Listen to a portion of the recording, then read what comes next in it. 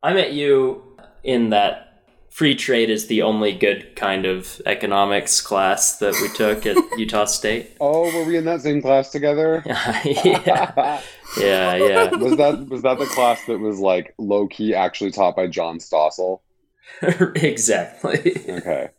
Yeah. I actually went on to take another class from that same professor my senior year, and like tried to talk to the business administration school about how terrible it was. I got nowhere, but he was such a bad professor.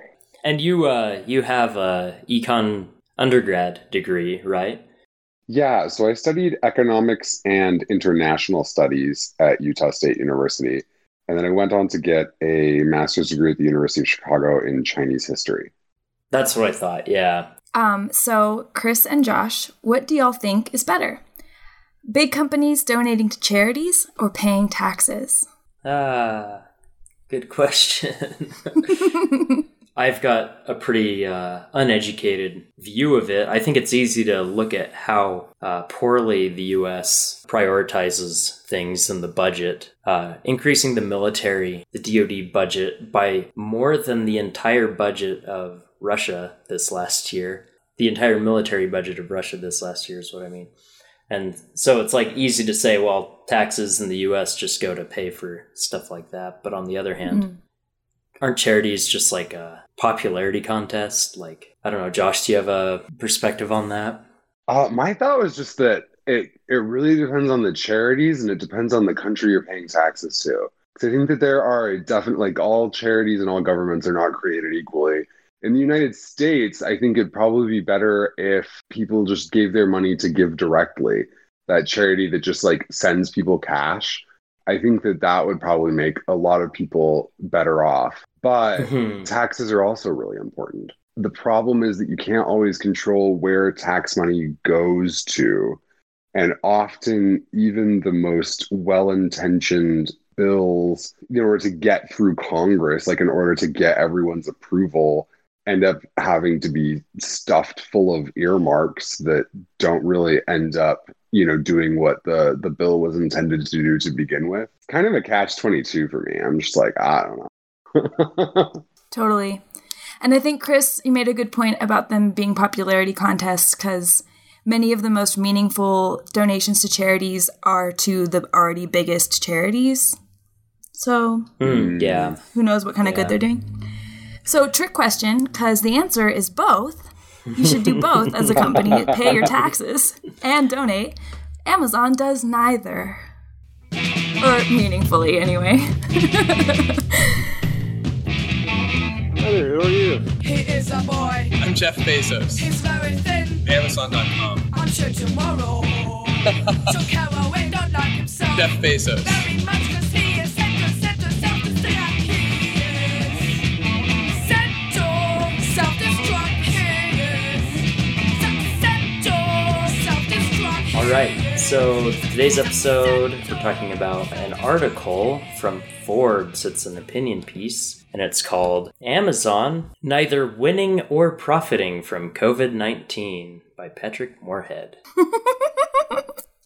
Welcome to Prime Evil Podcast. I'm Natalie Alsop Edwards. And I'm Chris Perkins. And our show is all about why Amazon is a horrible, horrible giant company. So I've got two bits of news today. The first is a short tidbit from Wired that was published today, October 8th, 2020. And the title of the article is The 14 Juiciest Quotes from House Antitrust Report. So in response to the committee's request for a list of the company's top 10 competitors to Amazon during the antitrust hearings, Amazon identified 1,700 companies, including Eero, a company that Amazon owns. And then there's a quote, "When you claim everyone under the sun is your competitor and even forget that your own company is one of the competitors you're claiming, it's a sign that you've gotten too big." So that was pretty silly.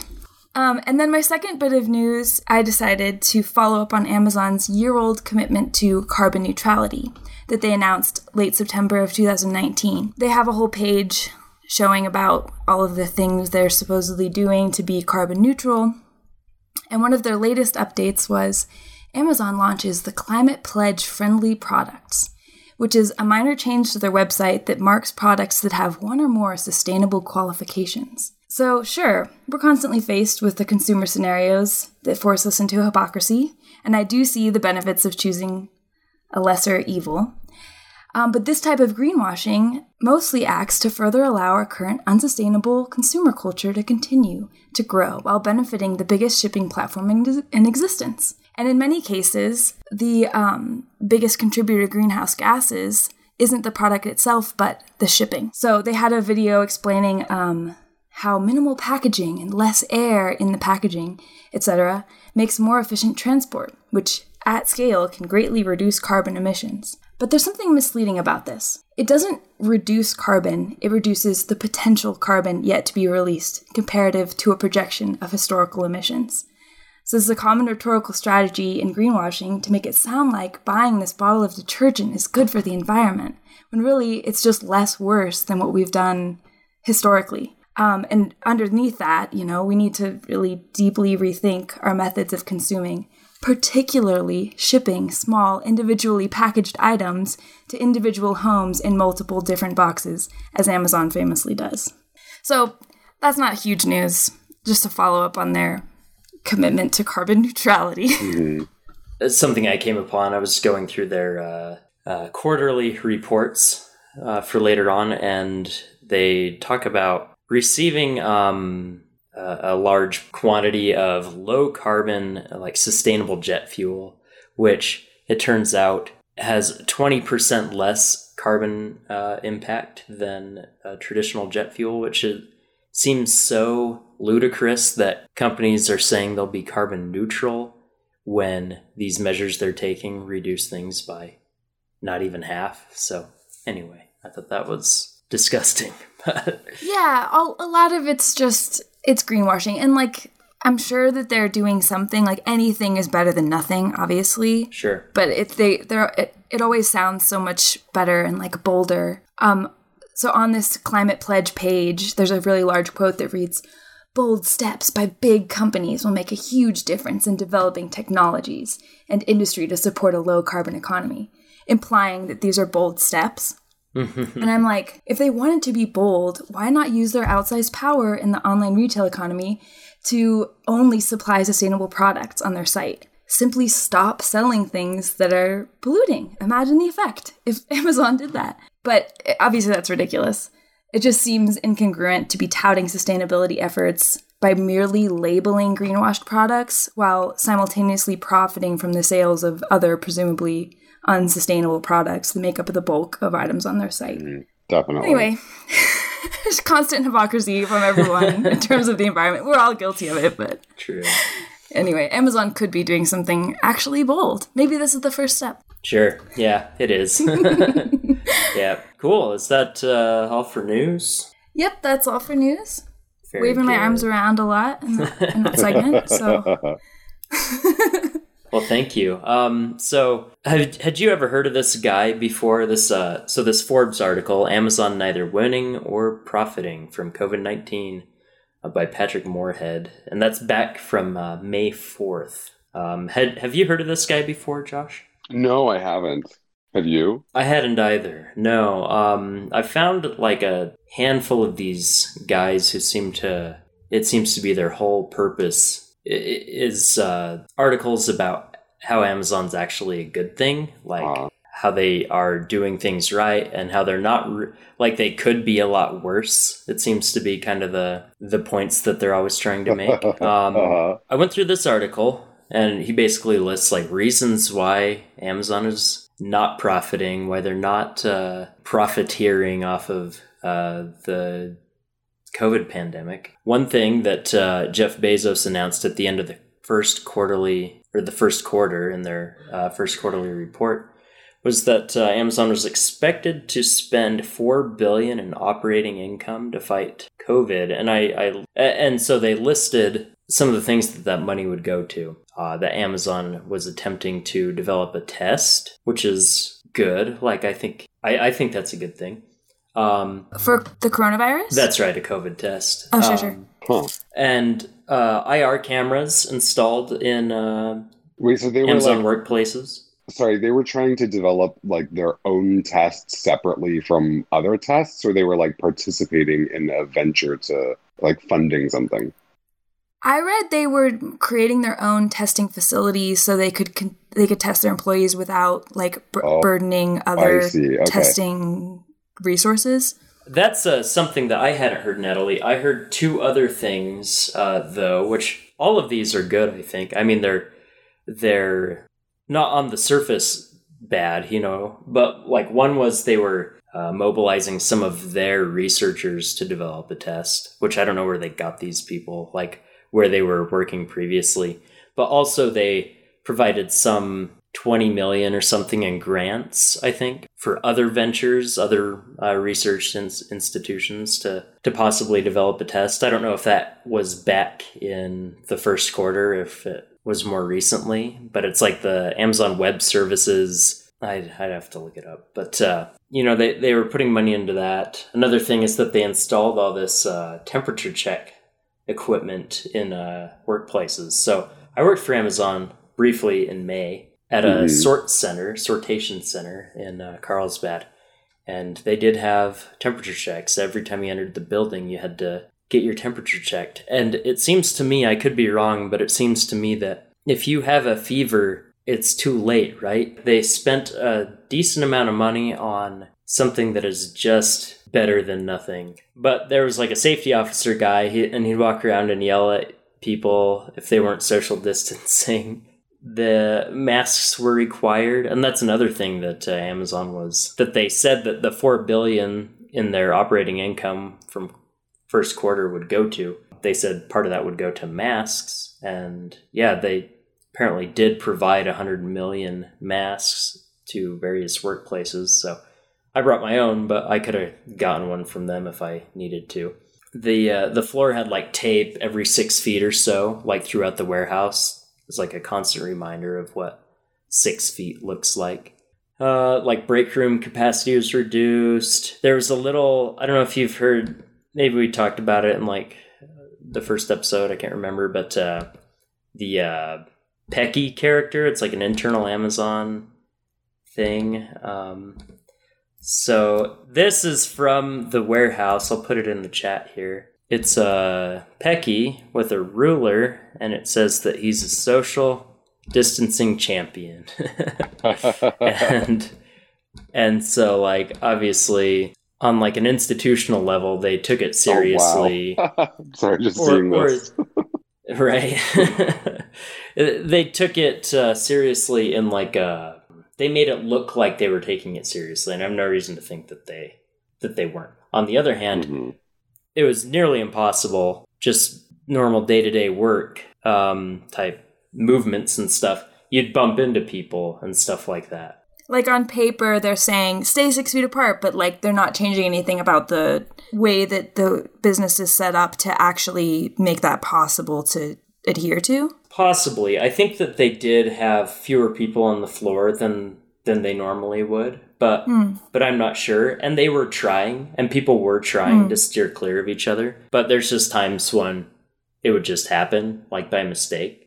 It turns out that like they did spend that $4 billion in operating income, and this is like a point that the author was trying to make, is that they're not profiting because they're spending all this potential profit on COVID safety measures, and they did spend that. I was curious about this article about what all of the things that they said, all the claims they made about Amazon spending all this money to do great. Do all of those check out? The ones that I read, like everything seemed either that it happened because it was already in the process of happening, or like the COVID tests. Now Amazon's claiming that they're going to test something like 50,000 employees a day starting in November. And who knows if that will happen. But that was like their latest announcement on that topic, you know? So like they haven't, and they never said that they were sure going to make a successful test. Like everyone knows that research is frustrating and it takes time and a lot of effort. But like, so you can't fault Amazon for not inventing a coronavirus test that was perfect, you know, in like 3 months. But it didn't happen still. I noticed they mentioned increasing the minimum wage by $2 to $2 an hour to be $17 an hour. And that's hero pay, which I guess even Amazon's ended in May, and they didn't even phrase it that way. It seemed kind of a little bit misleading. But I also don't understand if hero pay was something mandated, or was that like companies voluntarily said, we'll pay you $2 extra an hour. Do y'all know? It was voluntary in that, just that. It was voluntary, yeah. I see, okay. I can imagine that it's also in their interest, though, to do that because they need to retain employees, right, at a time when probably some people might be considering either quitting their job or not looking for a job, if they're able to live with family. I mean, I think that the law number one about just how corporations and businesses function is that they never do anything that is not in the interest of their bottom line. Completely. And like even the testing and social distancing aspect is because they can't afford to have, an entire warehouse get sick with COVID. Mm-hmm. Exactly. Even though it sounds really, nice to do, it's benefits them also. Yeah. So with that in mind, to follow up on their safety measures, I looked up what their case rate was, how many people got infected. And they didn't release that until a month ago. They'd been pushed on it all summer long and they wouldn't release it. And they were claiming that it would require the numbers that they had would be misleading without context or without other companies also sharing their data. But anyway, apparently almost 20,000 workers have had COVID-19. That actually looks good on paper. That's 1.44% of their frontline employees got COVID. That is lower than the community rate in a lot of places, but it's higher than the rate in New Hampshire, actually. Locally, their response hasn't necessarily been ideal. Amazon is exceeding the community rate in Minnesota and West Virginia, and in both cases, the Amazon's case rate, or in both states, the Amazon's case rates are nearly double the community's. So whatever they're doing, providing masks, doing temperature checks, things like that, it's not making up for these hotspot cases. And I don't know what these facilities may have been doing that may have caused these hotspots, but the one thing that would absolutely help would be to shut the place down for 2 weeks, let everyone quarantine with pay, and then clean the facility. That's something that they would never do. The things that they're spending their money on won't cut off their source of revenue, right? which is fulfilling orders. Yeah.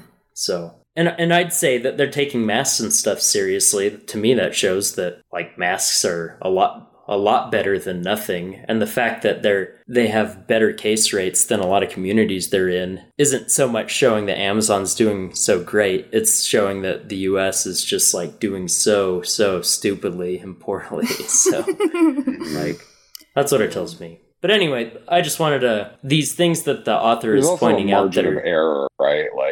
I'm curious what the margin of error is, because there's always just random chance, right? You could just not happen to encounter a super spreader or just happen to encounter one. And so I'd be super curious, in general, what can be attributed to company policy and what can be attributed to chance.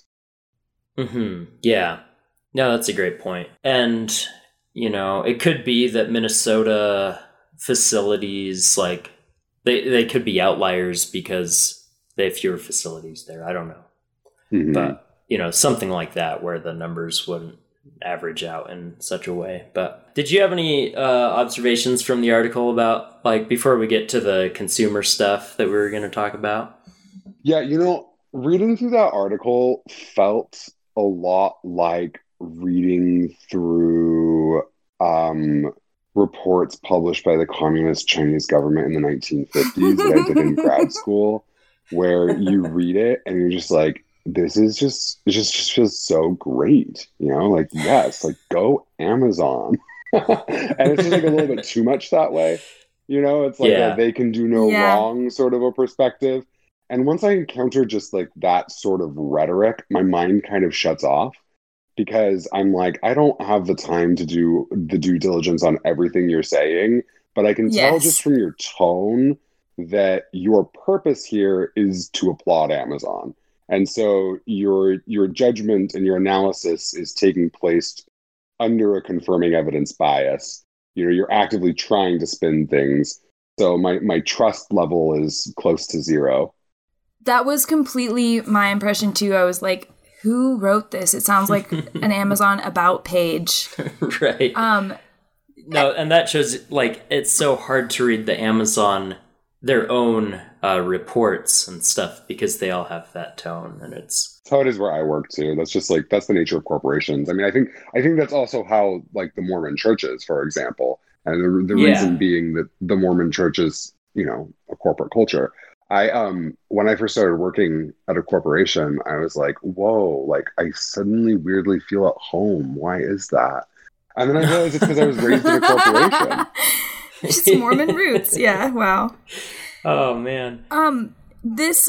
Wondering who wrote this led me to find out that Forbes was bought in, I think it was 2011, bought by a Chinese media group called Integrated Whale Media Investments.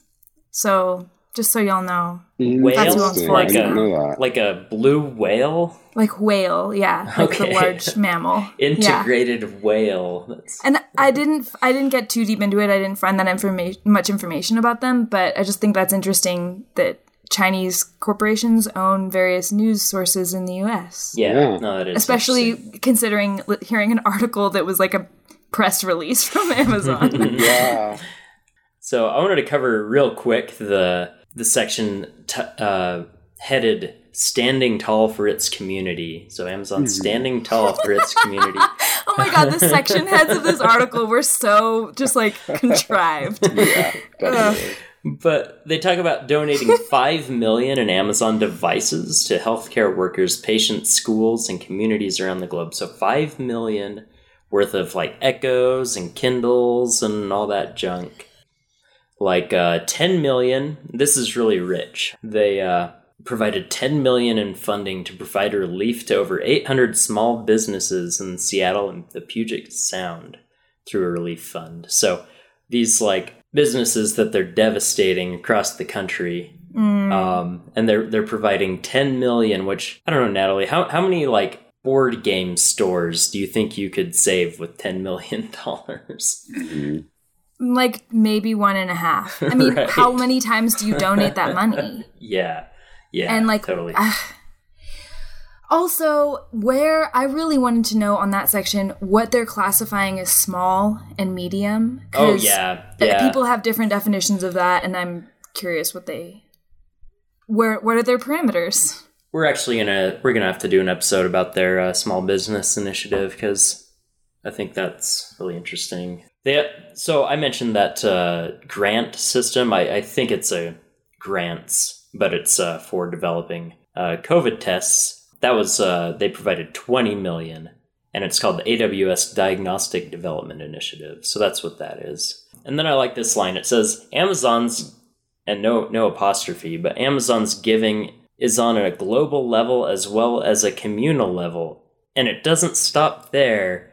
And then the next paragraph, and it pretty much does stop there because the next paragraph Lord. is all about one thing, which is that they're using flex drivers to deliver meals, which is funny because flex drivers use their own vehicles. Amazon is basically paying people minimum wage if they're lucky to use their own car to drive meals around, which, it's nice to do that, to deliver things to food banks and stuff, but they're using flex and not like their delivery own vans resources. that they pay for the maintenance on. And then they also, and this is the biggest thing, and this is probably good because it consists of maybe 5% of this charity's total revenue for the year, but it's they donated 100 million to Feeding America, which is apparently a good charity. I looked them up, and they seem like an efficient charity, providing food banks and things like that. But anyway, that's the That's all the examples that this guy could come up with, which is, 150 million, maybe? Something like that? Worth of giving? donations Yeah. overall? Wow. Something like that. What percentage of Bezos' net worth does that equivalent? We'll do the math later. Yeah. And now the main point that we decided to go down was we're talking about Amazon is ensuring the safety of its customers, and it's talking about prioritizing essential goods over more high dollar items. So this guy, the author, says that he, rather than wait 3 weeks for Amazon to send him a new TV, he actually went out of his way to buy it from Best Buy. So I hated this part. This stupid. What a He's jackass! They're willingly foregoing these TV sales they could have been making. Or you could have Here's just an waited example 3 of my weeks. own So experience noble, of buying right? it from a different big box.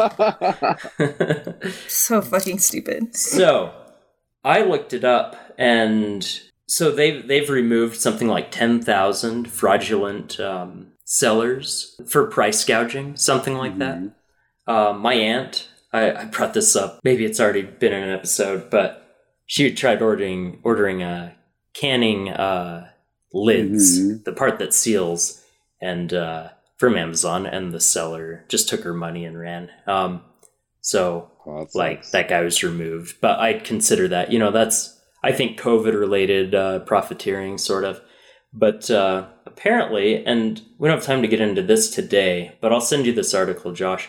Apparently, some group called Public Citizen.org did a report about price gouging during COVID, and it looks like the pricing of essential goods may have increased like tenfold. And Amazon's claim that it was the fault of third-party sellers kind of absolves them of any fault. Yeah. But they still benefit from third-party sellers gouging because they get, 30% now of their sale goes right to Amazon. So anyway, even if what the author is saying is true, that they haven't been gouging and that they've been protecting consumers from price gouging, I'd still like to go over this core Amazon leadership principle that is customer obsession. So what does this mean? And to me, it seems like there's some, I think, unintended consequences of that. Walmart providing lower prices and that being their main deal. What effects does that have on communities, on places that supply products, things like that? So that's kind of what I was curious about. But before we get into it, so I put that Reddit thing in the chat. Could we go to that real quick? So this is a play about Reddit. It's about it's from Tales from Retail. Who wants to be the brother character? That's Orange. Wait, we're doing a play reading? Yeah. This is great. Awesome. I will be the Who brother. wrote this play? Okay, it came from Reddit. Great. Yeah. Okay, so Josh is the brother character. Okay, and you want to be the husband, which is green. You don't get much of a line. Oh, but- yeah, I'll do the Sorry. one line the husband gets. Sorry. No, I'm into it. Okay. So Make it I'll- really good. Yeah. Okay. I'm doing stage directions and the character of the wife. So my bro used to work for an electronics store a while back. He hated when customers would come in, talk to him about certain electronic device for about an hour, only for them to say they'll buy it cheaper somewhere else. It wasted his time, and they would lose potential customers this way. One day, this older white couple came in and started inquiring about a certain camera. They asked basic questions that could be answered through Google, but my brother continued to help them. They seemed to like the camera, but didn't like the price. The wife said, "But we saw this camera for the same price on Amazon, and it came with a bunch of stuff. Can't you give us a discount since it doesn't come with it?"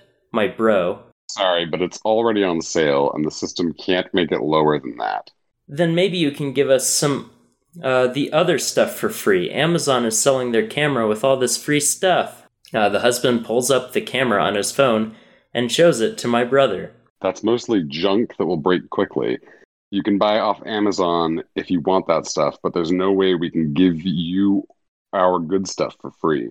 But it would be much easier to get it from you. We really need it for tomorrow. We're hosting an event and we want lots of good photos. Make it a good deal or we'll have to buy it from Amazon.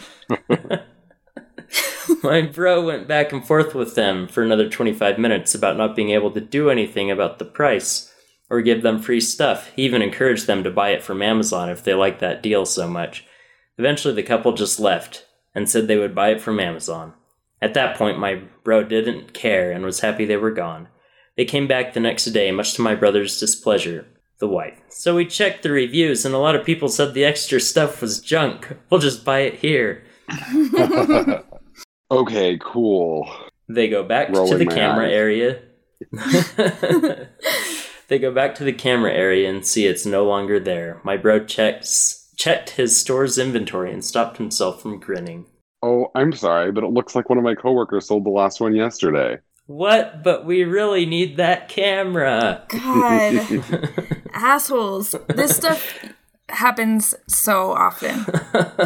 Like, it's so, I mean, I love this stuff. It's so fun to talk bad about bad consumers and bad tippers and things like that. So I'm Right. definitely biased. But I'm curious about how this idea that we put consumers first, the Amazon has this customer obsession. It's like one of their outlined leadership principles. Like, how is that harmful? I was just going to say, I don't think that this is at all unique to Amazon. I think almost every place that I've worked has also said like customer obsession is one of our leadership principles. I think that it's really interesting when it comes to things like corporate leadership principles to not think about what it means, but think about what it does for the people working inside the organization. Because like inside an organization like Amazon, you have thousands of people that are all competing with each other for raises and promotions and, you know, et cetera, et cetera. They all want to do a great job so that even if they don't get promoted, they can get a job somewhere else and have a good reference, right? Like everyone just wants to be the best. And things like leadership principles give people, you know, a direction to orient themselves. It's like a compass. You know, if I do this thing, I'll get a good review. If I, you know, have this principle, if I show that, then I'll do well. And so what happens in reality, I think, in many organizations is that customer obsession really just means the employees who seem the most customer obsessed are the ones who are going to get ahead. And so then everyone has an incentive to show that they're more customer obsessed than everyone else. But in reality, most of these people like do not know or speak to their customers unless you have user researchers or market researchers who are conducting qualitative research and going out and speaking to people. And so for the most part, customer obsession just becomes a language in which to frame people's opinions.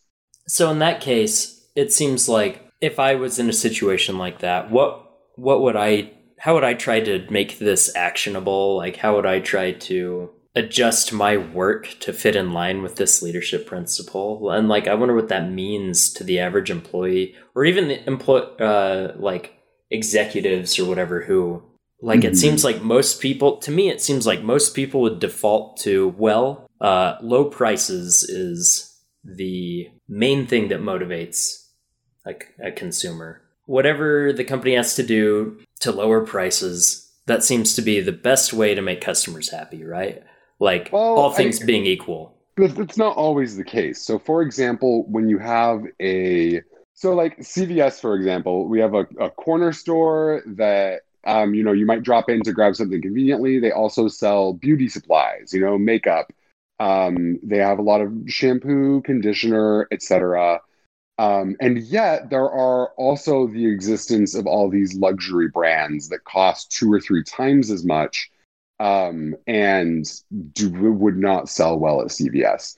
If CVS started selling those, the people who go to CVS wouldn't buy them because they're too expensive, and the people who buy them wouldn't go to CVS to get them. And so, like, actually, you know, deciding whether or not low prices are part of your identity is part of a strategy.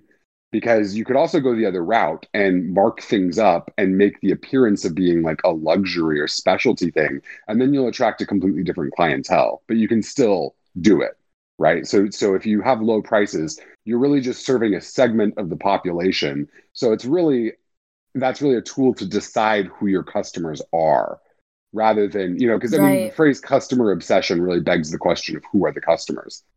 Right, who you're targeting with this price range or product or whatever. And a company like Amazon inevitably has like probably thousands and thousands of different customer groups, and they're targeting things for them specifically that no one else is even tracking. Like, I think in your first episode you mentioned diapers, right? Like, diaper shoppers are paying attention to diapers.com versus Amazon, but not me. So Amazon can't be customer obsessed about my preferences when they're thinking about diapers, right? And so there are probably like many, many different niches like that where what it means to be customer obsessed is very, very different. But what happens is, I mean, in a corporation like Amazon, most of the action happens in meetings where people, discuss things out or argue them out. And something like customer obsession becomes an analytical lens where, the arguments that people make, if they can make it appear sufficiently customer obsessed, or if they make it appear more customer obsessed than someone else's argument, then, they can significantly influence the decision making, which can make them look good. And so I think it becomes a strategic tool for the people who work inside the organization more than anything. I think there's different parameters too that people use to classify their obsession. Like, some company says we're obsessed with our customers because our prices are low, and another company says we're obsessed with our customers because we talk to them about the products. Like, in this little play, you're not going to get that type of customer service at Amazon. Like, you'll be lucky to even talk to somebody after like 15 pages of FAQs. You know what I mean? I wonder if this electronics retailer that the guy was talking about was B&H in New York, where that's their whole deal. It's like they sell bottom tier up to like professional newscasting AV equipment, basically. And you go in there, you look at anything for more than a minute, and someone comes up and tries to help you. And they genuinely, their whole focus is employees who know a lot about whatever area of the store that they're working in. And so they provide that, they provide that thing that Amazon could never provide, tailored expertise sort of thing. So what's interesting about the tailored expertise is there's no guarantee that you're going to buy something. Like, you go in there and talk to somebody for an hour, and you don't pay them up front for that consultation. And but people have become entitled to low prices and then can go get this free information in person from people because there's no like obligation to buy something from them, which creates a scenario like this and an abuse of the brick and mortar. And so I guess you know what I mean? Yeah, I guess that's what my take on there being low prices. And when you can get that commodity, or you can get the thing that the higher end place provides, which is like advice from an expert, you can get that for free and then take it over to Amazon, which provides a lot of the same goods for 30% off or more. It seems like an unfair system that we have set up for, I don't know. It just seems like even people going for luxury or higher end goods will still go for lower prices when given the opportunity. Unless they have some like moral compass and understanding of like what it takes to offer the true customer service. Because really, they're enjoying both offerings of low prices and good customer service, but they're getting one for free. The company that wins out is the one who is able to offer the lower price because they don't have to offer the customer service in addition.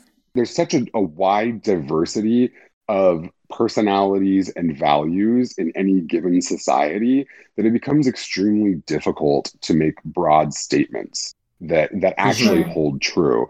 And I think that successful companies are often engaged in far more complex strategies than observers are aware of. And this was something I didn't realize until, like being in a corporation, but like you will have hours long discussions about the shape of a button, or about, and conduct studies about them, and so things like prices, they're not determined, it's not just like, oh, we're going to go low prices and that's it. It's very product Yeah. specific, and it comes from studying the people who buy this product.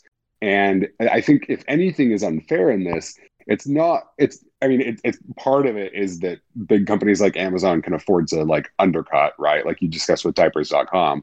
But the other part of it is that giant corporations can afford to hire very, very smart people to study specific communities, figure out what their needs are, and then try to find ways to meet them better than, the small brick and mortar shops do.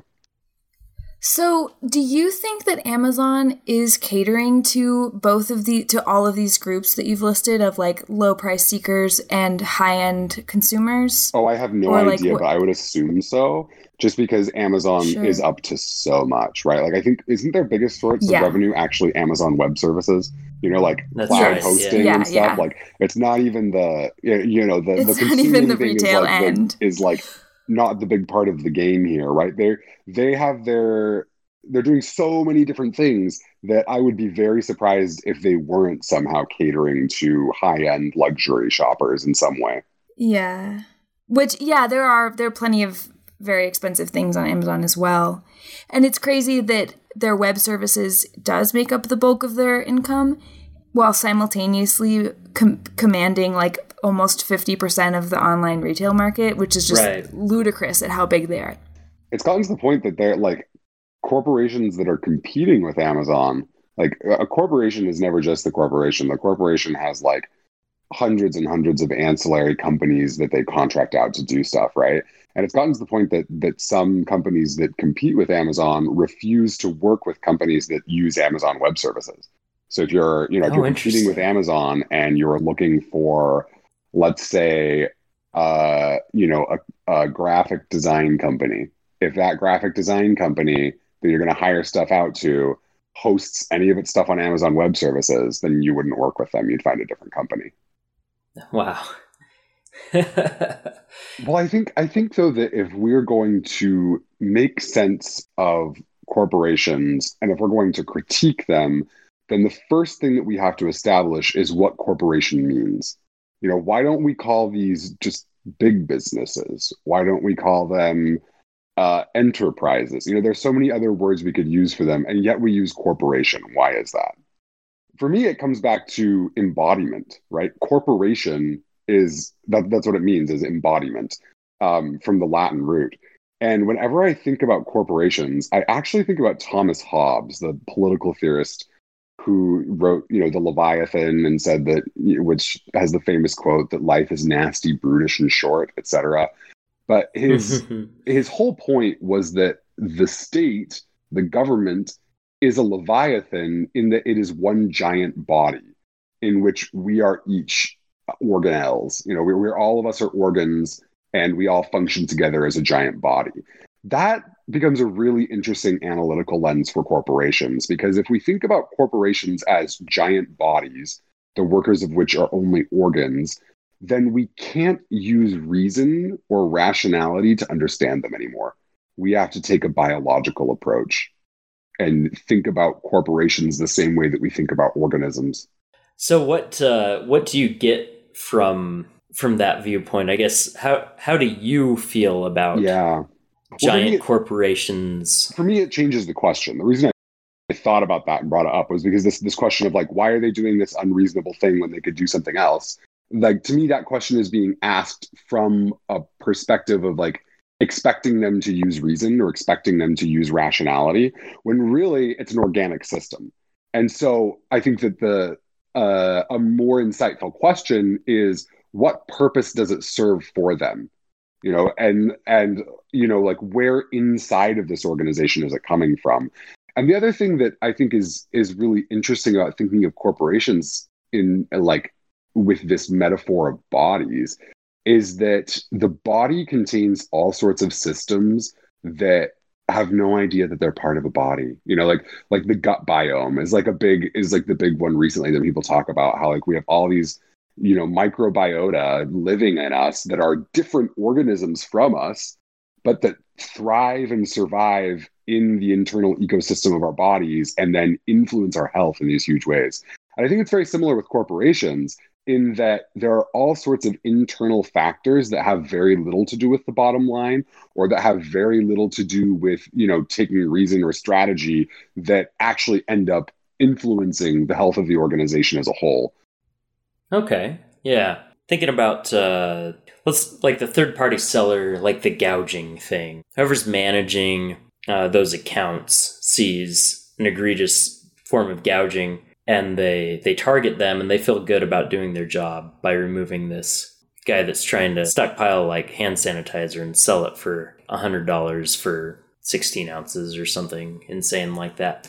When they don't see like customer complaints about things that could also be considered gouged, which I read that in some states, a 10% price increase violates some states' price gouging laws. So they might not notice such an increase. Like Amazon isn't making like a rational choice to incentivize gouging for the sake of gouging. They're simply just not flagging accounts that could be considered to be unethical, and it reflects on the bottom line as increased revenue because they've just sort of ignored it. And like people aren't really thinking that much about what the other departments are doing, I guess. Yeah, exactly. I think that's a great example. So if we think about the people at Amazon who govern like gouging and who are looking out for price gouging. So we have to remember that they are on a team. That team is led by a person or a group of people who has a limited number of resources at their hands. So let's imagine that it's a team of 10, who does this. It's probably much bigger than that. I have no idea. But let's just say that it's a team of 10. So then the manager of that team of 10 has to establish a strategy for how to identify price gouging, which is not a simple task. Like, let's imagine that you have, this giant living database of data that's like, coming from all these purchases constantly and all these cells, and you have to somehow identify like which like individual pieces of data correlate to a number that is perceived by humans as unreasonable compared to like how that piece of data is associated with numbers out elsewise. You know what I mean? Like it actually becomes an extremely complicated problem. And so you have a team that's like trying to solve that problem. Any solution that they come up with is always going to leave, some things out. And then I think that there's always decreasing marginal returns, right? For how much effort or how much investment you put into any given issue. And so let's say Amazon realizes, you know what, we're not actually succeeding at our goal of getting rid of price gouging. So let's hire 15 more people for this team, and let's head it with 2 like joint managers, right? They're still not going to catch everything. And with each additional employee working on it, like each additional employee adds less to the effort. Yeah. So I think from that perspective, then it becomes not an issue of, Amazon is evil. It becomes an issue of, maybe they don't have good enough management practices, or maybe they like haven't found the right solution yet. And maybe they'd be very open to finding the right solution, right? If someone could like identify it. I don't know. Mm-hmm. I think more than them being evil at the root of this is that they're too big to manage the problems that they're creating. I totally agree with that. Yes. And I think that's the crux of like the entirety of this project is like, they're just too big. Like no matter if they try to do all these great things, it's impossible because of their size. I agree with that.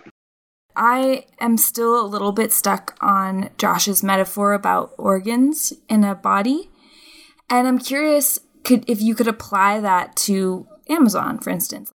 So the body would be Amazon in this case. So they're the corporation. So they're the body, right? And they're living inside of their body. I mean, just like I'm a body in an ecosystem, they are a body in an ecosystem. What does a body have to do to survive in an ecosystem, right? It has to consume things, obviously. But in a social sphere, like when you're a social species, you also have to have each other to survive, and so you have to be both giving and taking, right? And so there has to be a reason why something this big has made it this far in terms of what it's doing for its ecosystem. Because if an ecosystem can't support a species, the species just dies, right?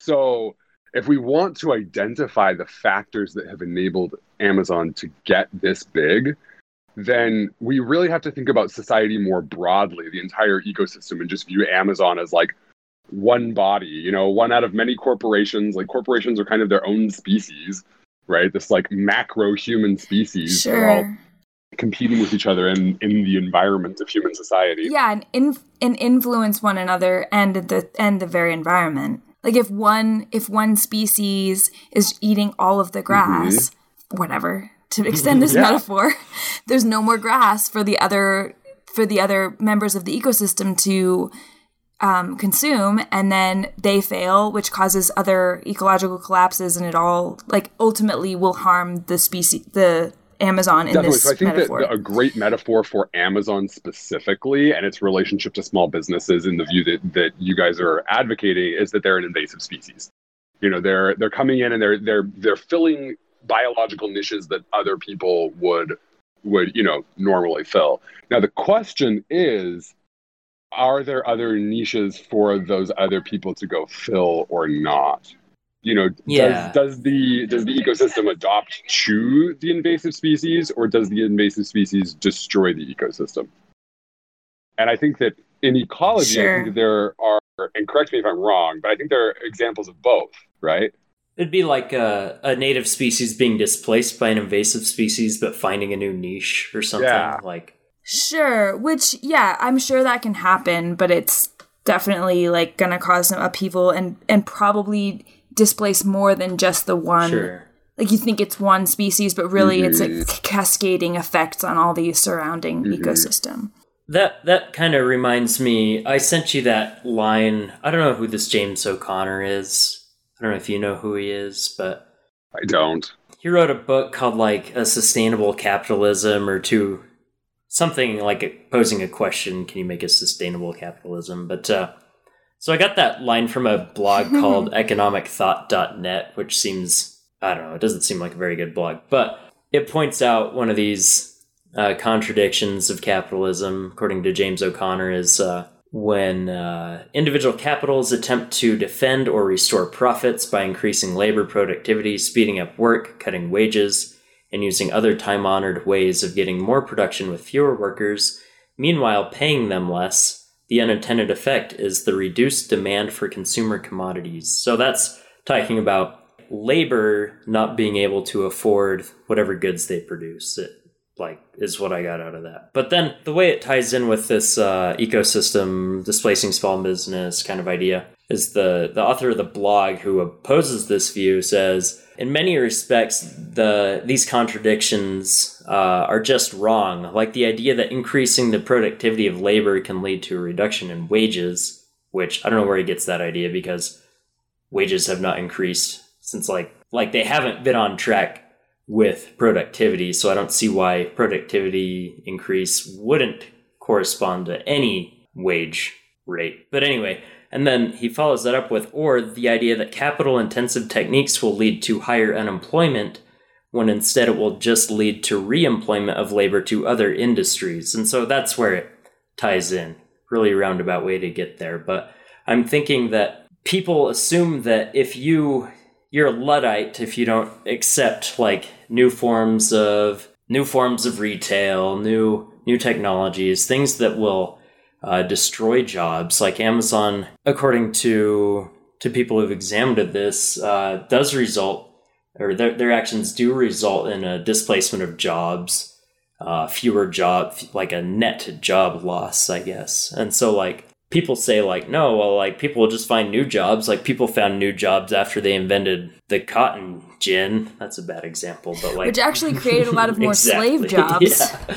If you can call that a job. Bad example, but anyway. Like yeah. So like we can think of like the mechanical loom, which is where Luddites come from. Yeah, and that's a great example. People did find new jobs, like new industries have come up. But why is there anything inherent to that says there's no reason to think that would continue on forever, accepting that Amazon is going to displace small business? There's no guarantee, I guess, that it'll result in like greater like general welfare for society, or it doesn't mean the opposite either, but yeah. I think to me, there are a lot of fundamental questions raised by this discussion that seem initially irrelevant to Amazon, but that are really necessary in order to formulate an ethical argument about Amazon. So, for example, is or ought the purpose of business be to improve the general welfare of society? And if so, then how ought that to be regulated and maintained, and who defines the general welfare of society?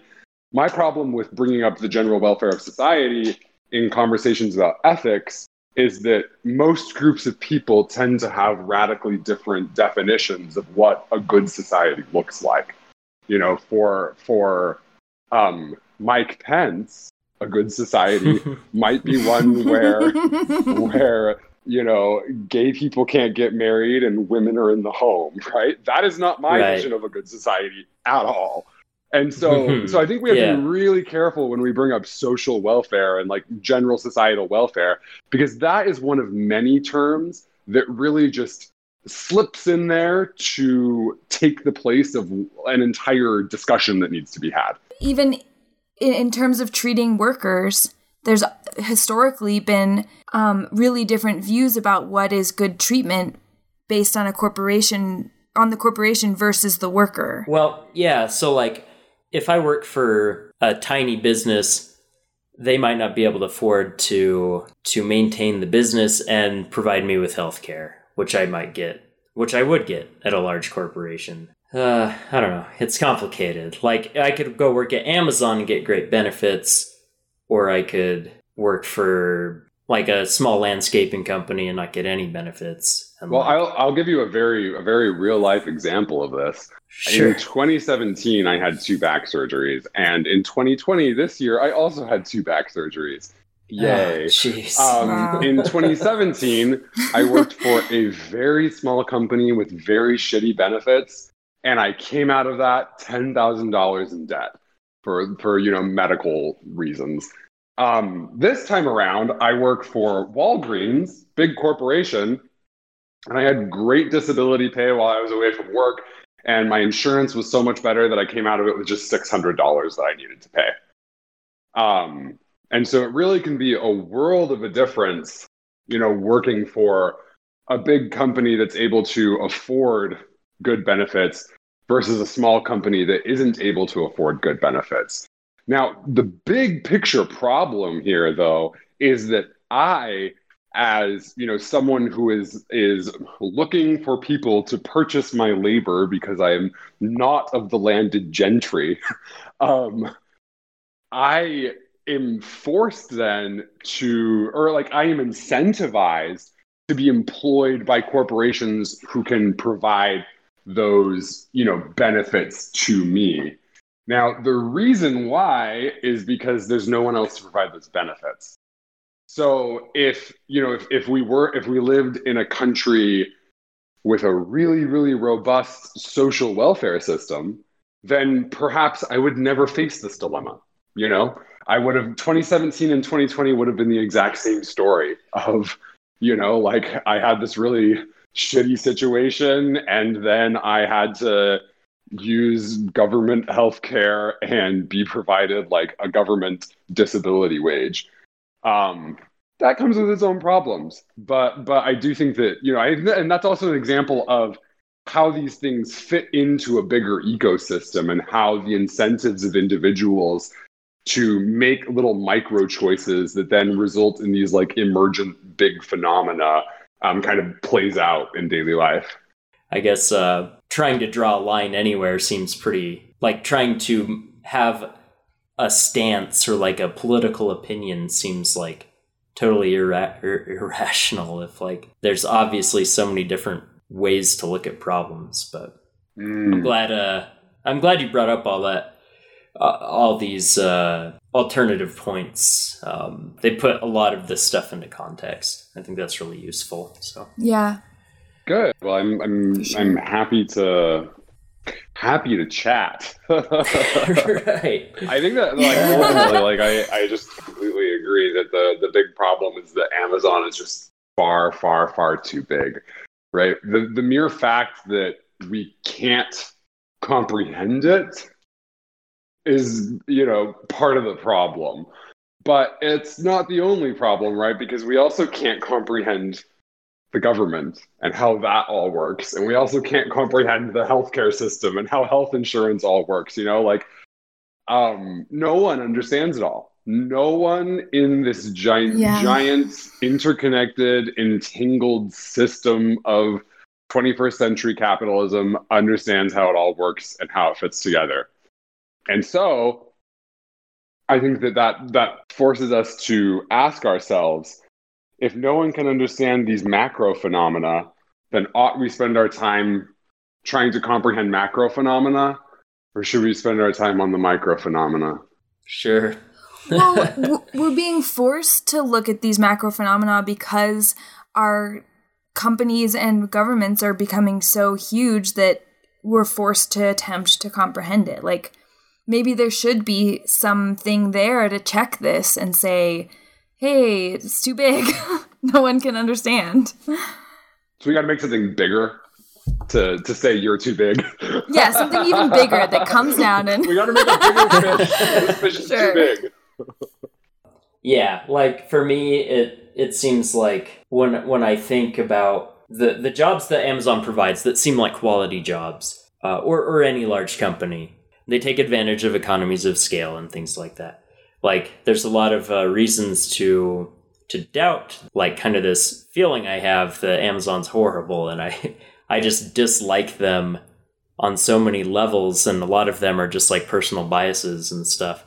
But then you think about, to kind of go back to the article, if Amazon is not profiting off of COVID, if all their operating income goes back into COVID safety measures, how did Jeff Bezos, how did he gain like $80 billion this year? There's these like glaring facts that come out that are like small points, but they seem like to show indisputably, and that's not a good word, but they seem to show that there is something really wrong with how this stuff is set up. But anyway, yeah. Definitely. Yeah. Well, that's just something they didn't address in this article that they're pretending to pay attention to, but the math just doesn't add up because they're not looking at the entire picture for sure. Sure, yeah. Like, Amazon may not have gained massive shareholder dividends for, I don't know how they pay out, but like they may not have gained a ton in the first quarter, the second quarter, but Jeff Bezos sure did, and most of his net worth is based on equity in Amazon. So, yeah. Well, I think that's a really important point right there, that most of his equity is based on the value of Amazon, because I think that a big problem when people discuss billionaires, and I'll say before I say anything about this, that I personally am of the opinion that billionaires ought not exist. And I say that because what I'm about to say is going to probably sound like the opposite. But I think that a big problem with how people talk about billionaires is that we measure their worth in dollars, and so we tend to assume that their wealth is dollars. But that's not the case. They're like, people are right. like, well, it's assets, right? And you can't just liquefy assets overnight. And so people are like, well, there's this problem going on, and why doesn't Jeff Bezos just spend some of his billions of dollars to fix it? It's like, well, what if his billions of dollars are all assets in a company, and so then if he was to fix this big societal problem by spending his money, he'd actually have to sell his equity, which would then just be in the hands of another person. It's the wealth, the capital is still there. And it's still probably aggregated into the hands of a few people. It's just he's now decided not to be the figurehead of it, Right. Yeah. I think it's like thinking about billionaires can be more problematic than people first assume. That doesn't mean they ought to exist, but it just means that, the solution to the problem of billionaires is, I guess, a stickier one Right. than people Like- want to acknowledge. It's not just an income tax issue or something like that. Yeah. Yeah. Or like that's not the solution, right? I think that is a really interesting point, though, of like, this is just a person who's been put in, or who's created a position to control a lot of goings on, whether that's assets or workers or fences or whatever they own. And who should be in control? Yeah. I don't know. No one. Anyway. No one It should makes be in sense. control. No, yeah, I mean, the people. Like, it should be divided. Exactly. That's I was the like- point. And Yeah. like the solution when one person owns literally all of the property in a city, the solution is to give property rights to to individuals to divide up their land empire. Yes. Sure, And so that's why what's the solution to Amazon? Break it up. Make it become a lot of like small businesses. Sure, yeah. And it would be super interesting to see how they operate when Amazon Web Services is not allowing the retail side to continue to undercut other companies, and to, like, if they have to restrict, like, they're investing a lot in, developing their own logistics networks, like sidestepping established logistics companies like UPS or the USPS, We should probably move on to just talking about how ludicrous it is to talk about a billionaire's wealth and what that means and like how to handle it. I guess we should move on to the Bezos watch. Yeah, section. though this is Yeah. this is interesting, and I love getting your insight, Josh, because you're bringing up a lot of questions that we've just like made assumptions about through this. Like, it's so easy to just hate Amazon and make all these generalizations. So, so do y'all want to hear about Jeff Bezos' net worth? Yes. Speaking of. Okay, so his net worth as of October 7th was $189 billion, which year to date is a growth of $73.6 billion, Wow. which is almost doubled since last year. So for this visualization, I'll take the weight of a famously large man, Andre the Giant, who by all accounts was a very sweet and talented actor, wrestler, and stuntman. And he weighed, which I assume is at his peak weight, 520 pounds, and was 7 feet 4 inches tall. Aw. So if pounds were dollars, by weight, Jeff Bezos' net worth would equal 363 million Andre the Giants, Wow. which is a crazy number. Okay. With that many Andres at the height of 7 feet 4 inches tall, these 363 million Andres could touch fingertips and circle the Earth at its equator 19 times. Wow. There's nothing. My mind is blowing up. I just love That is like insane. visualizations that don't really help you comprehend it, but I mean that's the whole point of this But bit. they're also just like other giant numbers. Like, Yeah. exactly. Like, let's take one thing you can't comprehend and make sense of it by another thing. Well, I think that's exactly Yeah, the problem it's, like, with billionaires, slightly is with smaller. the human mind. Yeah. Totally. Well, that's what's so ludicrous. Like, we've divided his massive net worth we've divided it by like multitudes into also giant numbers. That's what's so insane about it. Like, you still can't Right. comprehend it. And the problem is, like, when you're talking about like billions of dollars, like billion itself, I think is just, well, like 1 billion is a number so big that like the human mind already cannot comprehend it. And so why would you take an individual human mind like Jeff Bezos's and put it in charge of 180 billion? Right. Like Jeff Bezos also Yeah. cannot comprehend his wealth, which is part of the Yeah. ridiculous part of it. Yes, It's like, totally. He's probably like, wait, how much money? like how different would society So- be if we just had this like axiom that no one can have more money than they can comprehend? Yeah. They make you count, and the number Yeah. that you can count to, that's how much money you can have. Or even spend. Like, some people on Instagram, I've seen whatever equations to say you'd have to be spending like $5 million a second to be able to spend all of this money in a lifetime. Or I can't remember the number, but Yeah.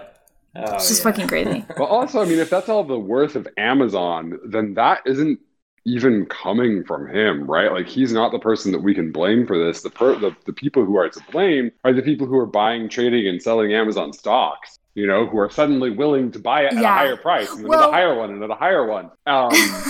Yeah. I mean, Bezos's net worth is partially Amazon, but also like Blue Origin and, 50 other companies and that he's largely invested in or owns. Yeah, I need to dig into and see like if anyone has numbers on the proportion of his wealth that are tied to Amazon and stuff. Well, Because even then, if it's other it is the companies, it's majority. still the same problem of like, the thing driving the wealth is the trading of stocks on the stock market, and then so it becomes a conversation of it's like speculation. what is the stock market? Where does it come from? Is it a legitimate institution or is it And that not? you're like everyone in the US is trained to you're almost held hostage by it. Like if President Trump does a tax cut, it improves the stock market. People say, well, the stock market's up. President Trump's really good with the economy. It's just so because people can't comprehend our economic system, so they latch on to very simple metrics that don't reflect unemployment or any number or poverty rates or anything like that. And it's just like, but also like I have a cousin who's like a wealth management guy, and it's like obviously you're managing someone's wealth, you're going to be investing in companies that are successful. So it kind of is a positive feedback loop where, a company starts to succeed and people start trading in their company and its value is raised and it's a mess. It is. And yet another problem is that, again, no one understands the entire stock market, especially with like the way things are now, because so much trading is done by algorithms, right? Yeah. And so, and I think that there's just an increasing presence of AI within financial markets that no individual really comprehends. And so I think that one of the fundamental problems of living as a human being in the 21st century is that we don't know how we live. We don't understand our lives. And also the task of understanding our own lives is impossible. Totally. And so the question is like, how do you, because I mean, for me, the question always just comes back to how do you live a good life, right? I think that's the fundamental philosophical question. And so it's like in the 21st century, it's like, how do you live a good life in this circumstance where you can't even understand your life, where you can't even understand how your life works or functions or anything. Yeah. Yeah. In ways that we're like allegedly capable of understanding, because there's always like the existential why, like nobody understands why we exist. That's always there, but this is something that we ostensibly could understand, and yes, that's a very important point. And I totally agree with that. We created it. Yes, we have created things that we cannot understand, which is different than just being born into a wild universe that is beyond our comprehension to begin with. Like it's finite, but not. Well, there's that, but not to any reasonable degree. Yeah. But I don't think that means that we should give up. Like, I think that what you guys are doing is super admirable, and I think it's really important. I mean, I love just calling it the Jeff Bezos watch. Like, watching is so important. Just like watching, bearing witness to what's happening, discussing things as they go. And for me, the answer most often comes down to no one has any fucking clue what's going on. But I'm happy that I'm happy to have the conversation that brought me there. Yeah, and you understand a little bit by bit, and that helps. Yeah. It improves your quality of life, maybe. And also, I think that it's really important to find new territories of ignorance. Uncovering just how much you don't know about things. That's one of the most delightful things about just studying in general, is just like completely realizing just how little you know. Because like 1 minute you're like, oh, I guess I know things, and then you discover something new and you're like, wait, there's so much still in the world. Holy shit. With that, should we move on to our final? Is it our final segment? Yeah. Reviews. Yeah. The best part. Okay, so I have a review. This is for Josh to guess. We're going to play a game, and it's Guess the Item. So I'm going to read 2 reviews, and we're going to see if you can guess what item. And these are from Amazon. Okay. Of course. Okay, so review number 1 is 5 stars. Open quote. As soon as I opened the box and saw the way the blank were cut and packaged, I knew that this was going to be quality stuff. I pulled one out of the box, and the aroma of blank was such a stunning surprise. The single most enjoyable unboxing experience I've had in a long time happened to be a box of blank. Shrugs. I hereby dub the blank blank company the Apple Ink of blank blanks. The blank burns smooth and clean, and to my taste, they are the best I've used in years. Needless to say, I'll only be buying this brand from now on.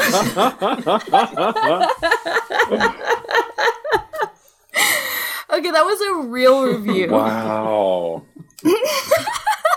Okay, the thing that just blows my mind is these people who write reviews. Yes. I part of me loves them. I've actually, as part of my job, interviewed a lot of people who are like really avid review writers, and they just have such a different personality than a lot of other people. They're like, feel like for them, it's like part of being responsible and helping other people out and stuff. And I'm like, wow, I never think about that. Yeah, totally. And that's really cute. Yeah. I have no idea what this.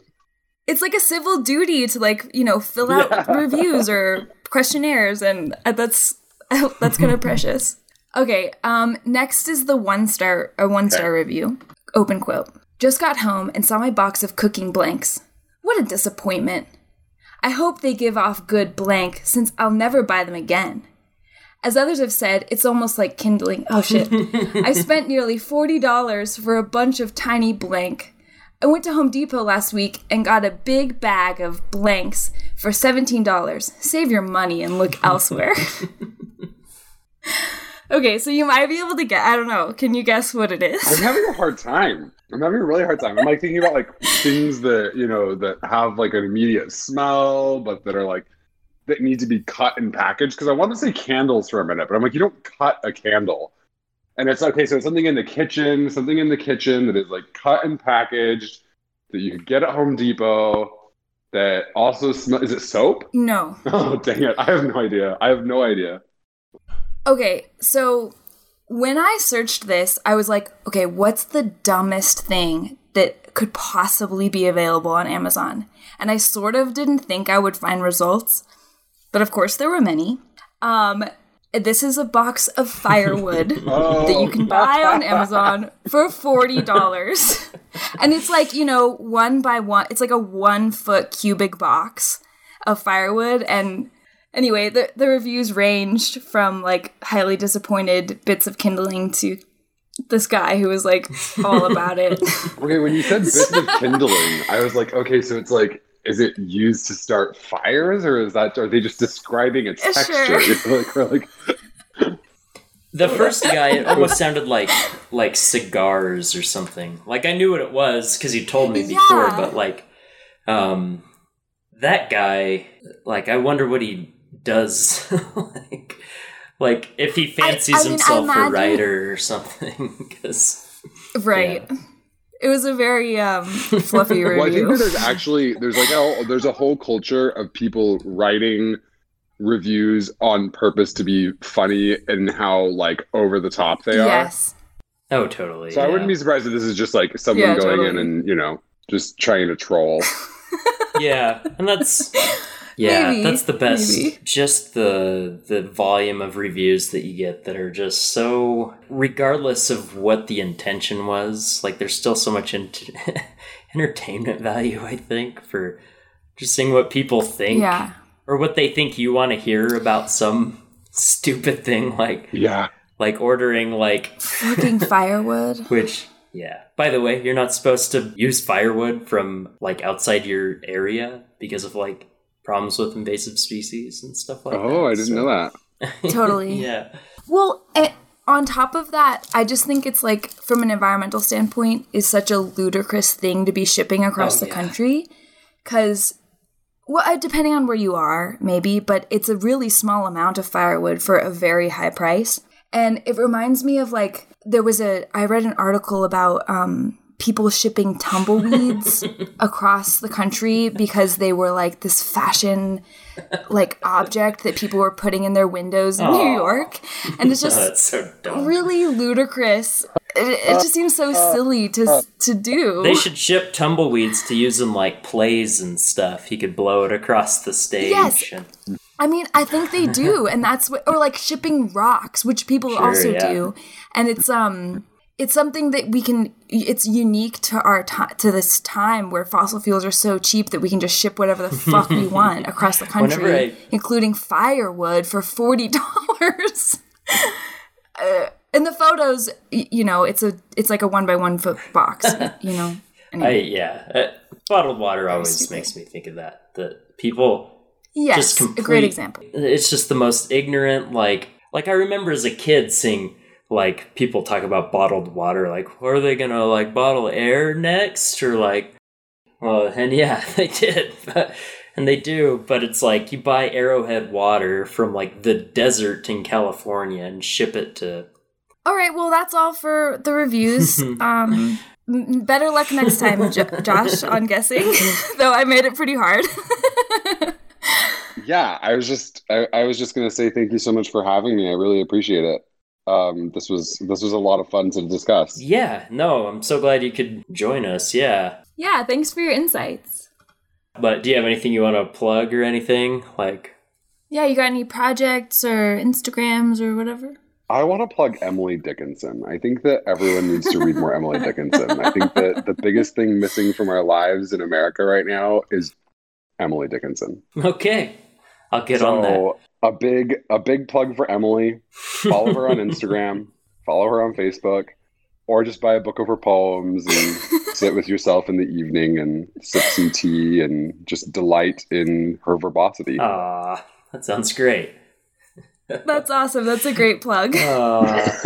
Yeah, so I'm Chris Perkins. You can find me at Cereal Flakes Media on Instagram, and we have a Patreon set up that is /prime_evil. So great. And I'm Natalie also Bedwards, and you can find me on Instagram at Natalie_CAE. And as a sign off, I love to list Amazon subsidiaries to boycott as sort of like an anti-advertisers. What was the one that you said earlier that they didn't know that they... Oh, that was Eon. It was like EE. It's up here in my notes. Hold on. Anyway, yeah, I didn't mean to interrupt. But I wanted to mention in this episode, we'll do different subsidiaries because the list is like freakishly long. But even seemingly small online book retailers pose as small businesses. But often they've been acquired by Amazon. So with no mention of their affiliation. So here's a couple of companies that are owned by Amazon. So don't buy books from them, even though they seem like small companies. There's Abe Books, Book Depository, Booktopia, and Bookfinder are some of the ones I found. So not to mention hundreds of others that have quietly died under competitive pressure. And also, many small book retailers still sell in their marketplace, so that's kind of a gray area. But be a responsible buyer and always research the seller before you buy to see who they're owned by and who you're really giving your money to. That's great. Do I get to do a sign off? Right. Yeah. Yeah, go for it. My name is Josh DeFries, and I think that social media is terrible, so don't look for me. Good. Yeah, can support that. That's an awesome sign off. Thank you.